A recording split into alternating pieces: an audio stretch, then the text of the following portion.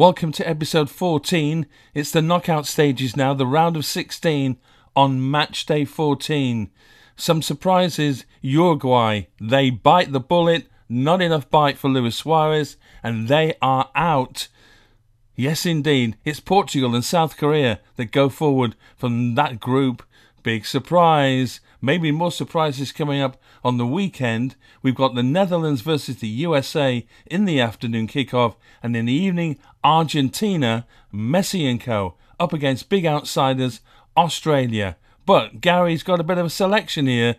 Could be an interesting one in the evening kickoff in the round of 16.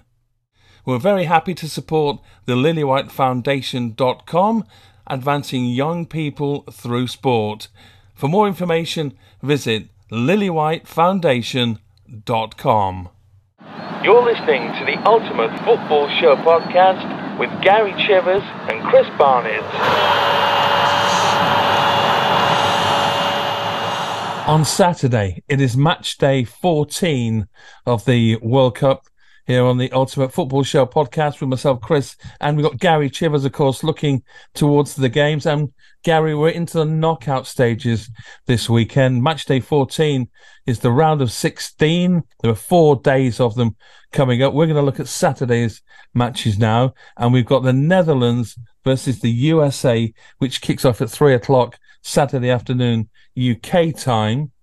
And, Holland, Netherlands, they're a funny side, aren't they? We mentioned them a few times before, that they've got some decent players and they seem to sneak through. But this Cody Gakpo, who's been in the talk for Manchester United for all summer long, he plays for PSV in Holland. He looks a real live wire up at front. But what do you make of the Netherlands team? They remind me so much of the Belgium side, and I know they're close countries and they're right together, but they remind me of that side. They look like there's no cohesion in the side. They either look absolutely brilliant or absolutely rubbish. Mm-hmm. Do you know what I mean? And when you see them playing, there's no fluidity in their play. But you mentioned, is it Gakpo? I mean, he's a player and a half, by the way, I think. He's still very young, isn't he? And he's fast. And we've seen through this World Cup, speed kills you, doesn't it? It's pace. Everything in football today is pace. Yeah. Mbappe, pace. Yeah. Do you know what I mean? They look Vinicius exciting. Junior's got pace. Vinicius Junior. But do you know what it is? What I like about it, and you talk about, I'm an old fella going back in the years, but when you ever played against pace, what they used to do, they used to isolate you. So the team you played against would isolate you, right. And all of a sudden you're going against someone who's really, really quick. All he needs to do is to knock the ball in front of you or behind you and run onto it, and that's what they seem to be doing. They seem to have clocked onto us years and years and years ago and still using the same tactics. But the pace of them, the pace is brilliant, and it's exciting to watch. And I know we've both worked with Chopper Harris over the years, a former Chelsea captain who picked up the cup for Chelsea, the FA Cup, and played all those games. And I know what his tactics were against speed. He just kicked them, wouldn't he? Like Eddie Gray got kicked, George Best got kicked, Jimmy Greaves, see you on the floor, got kicked. But what was your philosophy if you knew you were up against a centre-forward who had a bit of pace? Would you stand off and let him have the ball, or would you try and go close and put him off his game? Do you know what I used to do? I used to make them try and have the problem. So if they were quick, I'd go really tight. At one stage, I'll go really tight. Then I'll go and stand beside the player, and then sometimes I'd go in front of the player.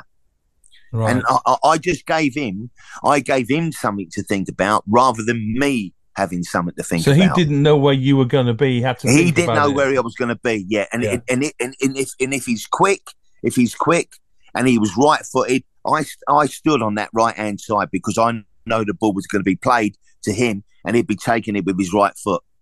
So I'd be on that right-hand side. I wouldn't be on the left-hand side. The left-hand side, they always tell you to go on, right, because like you got to go low. No, I'd be on his right-hand side. So if it got played into his right-hand side, I was there. and normally give him a kick. Yeah, the odd kick. In the old days, you could do that. You can't really do that these days, can you? At all. Listen, you can't do nothing, Chris. I'm watching some of these guys getting booked. You know, what are they doing? What are the refs doing? Do you know what I mean? It's crazy. The cards come out.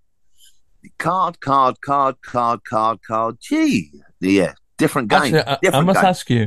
You weren't a penalty taker at any stage of your career, were you? Did you ever take a penalty? Yeah, I was at QPR for a stage, and I'll tell you a funny story just quickly before we go back onto the World Cup. And we were 3-0 down, I think, at Southampton. I was playing for Queen's Park Rangers. We was 3-0 down, and I got a penalty against Peter Shilton. Oh. And he, as I've gone out, it was 2 minutes to go. 2 minutes to go of the game. Put the ball down, came back, and as I've come back, I scuffed the penalty. I scuffed the top of the ball, and he done me the biggest favour of diving forward, because I don't think the penalty would have reached the back of the net. So he done me the biggest favour. He done me the biggest favour. But that was I took a penalty at Brighton and I scored. Yeah, he scored. Yeah, I took about 3 in my career, nowhere near your level. But it was one game. It was 0-0 last minute. I was going for top scorer in the league that year, and I just grabbed the ball. Was you centre forward, Chris? No, I wasn't. I was an attacking midfielder, but I used to get in the box a bit like Lamps, but nowhere near as good. Obviously, Lampard with one shoe on, I was, and and I grabbed the ball. I think I was fouled, so I grabbed the ball, took the penalty. The goalkeeper didn't move an inch, and I put it over the bar, and my manager was less than pleased with me after the game. So I learnt my lesson from that. And the reason I ask you that, because in the game we saw with Croatia, Anthony Taylor, the English referee, gave a penalty, had it lined up on the spot. Courtois was on his line waiting to save it, and then he got the whisper in his ear, some bloke's arm was partially offside on his wedding ring finger. I saw Can we come back and how would you feel if you were Modric taking that penalty? You psyched up, World Cup, Croatia need a draw, you're going to be 1-0 up, you're pretty much certain you're going to qualify, and they take it away from you. That's just ridiculous. Yeah, they've got to do something to VAR. They've listen. We know.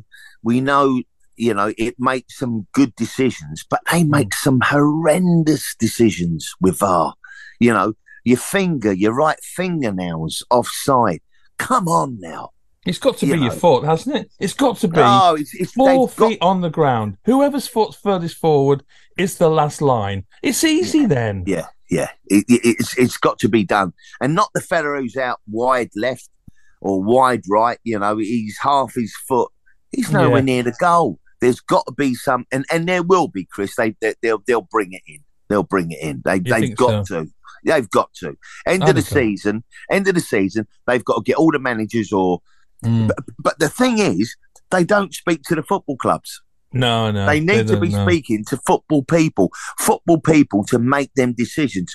Not the referees, not someone else. They need to go to the football clubs, go to the managers, go to the players even, and see what they say. Do you know what I mean? Yeah. And then take that, collect all the data that they've got, go back and then sort it out, because it does need sorting out. It's frustrating. No, it's ridiculous. VAR is just ridiculous at some stages. Sometimes it can be good.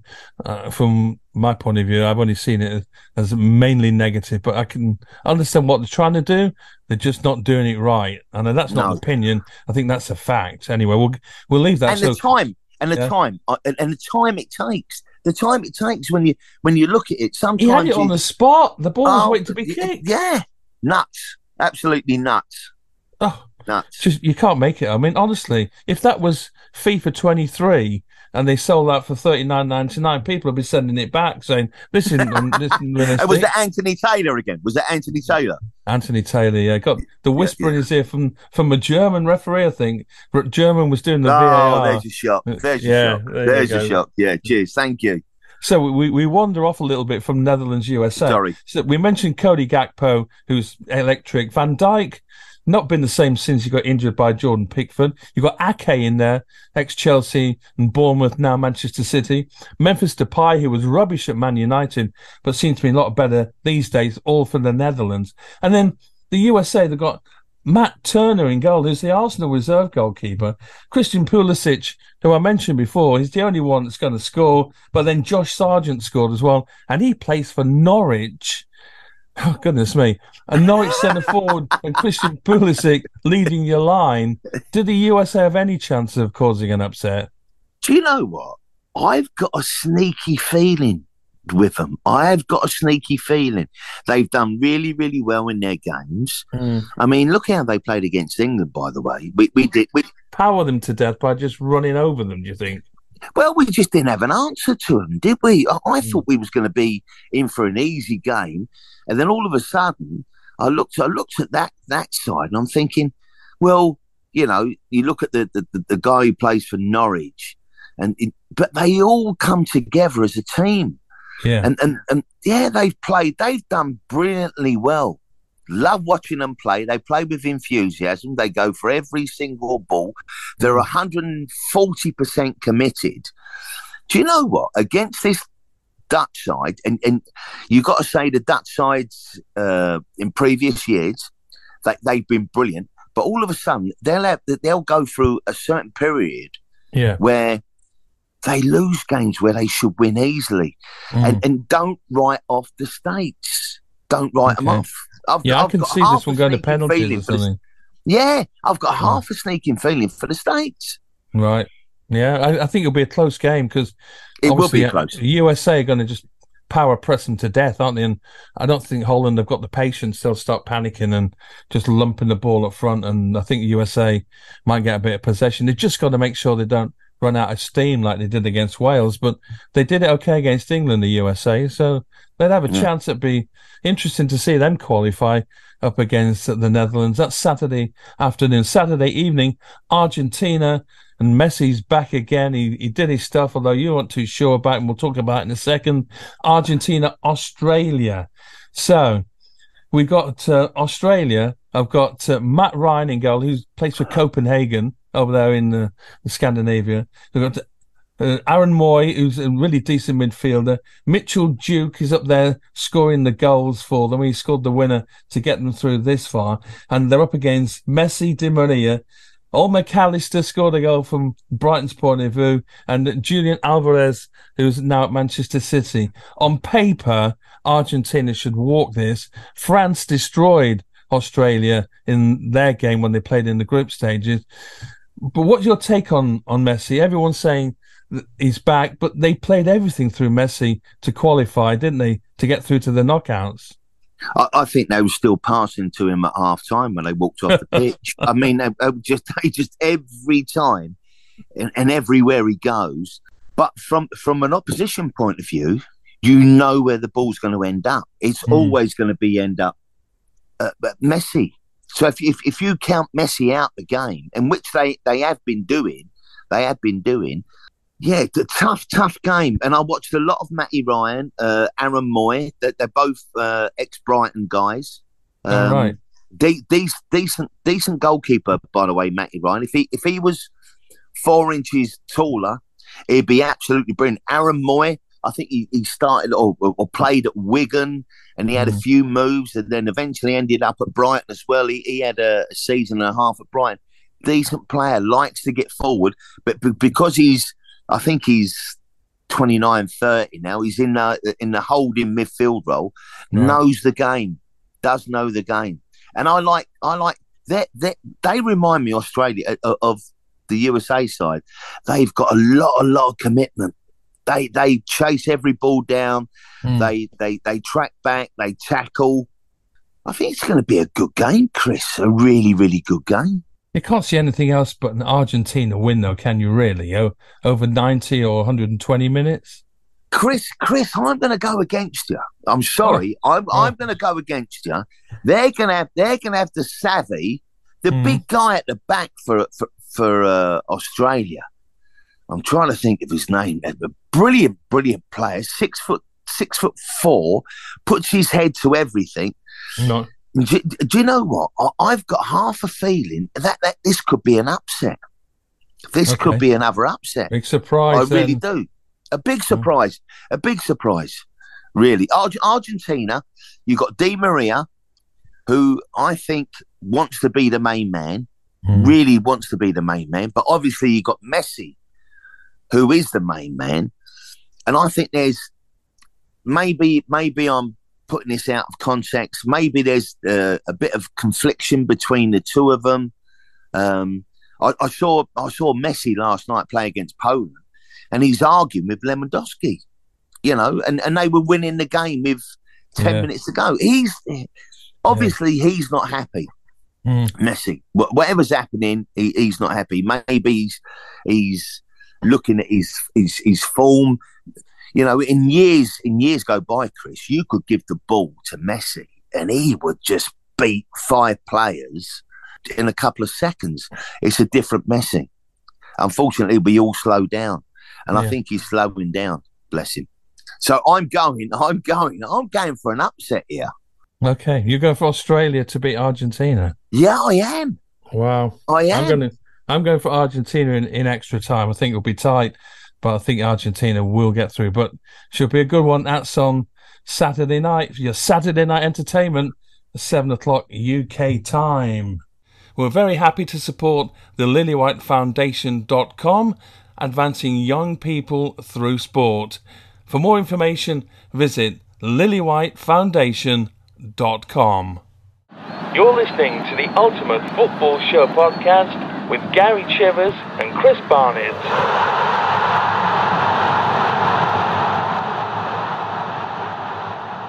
Well, there we go. Big surprises happening, maybe. Australia to beat Argentina, says Gary. I'm not so sure. Let's see what happens on Matchday 14. We'll be back with Matchday 15. 2 big games there, of course. England taking on Senegal in the evening, and in the afternoon it's France, the world champions, up against Poland. Who's going to win? We're going to find out soon. We'll see you then.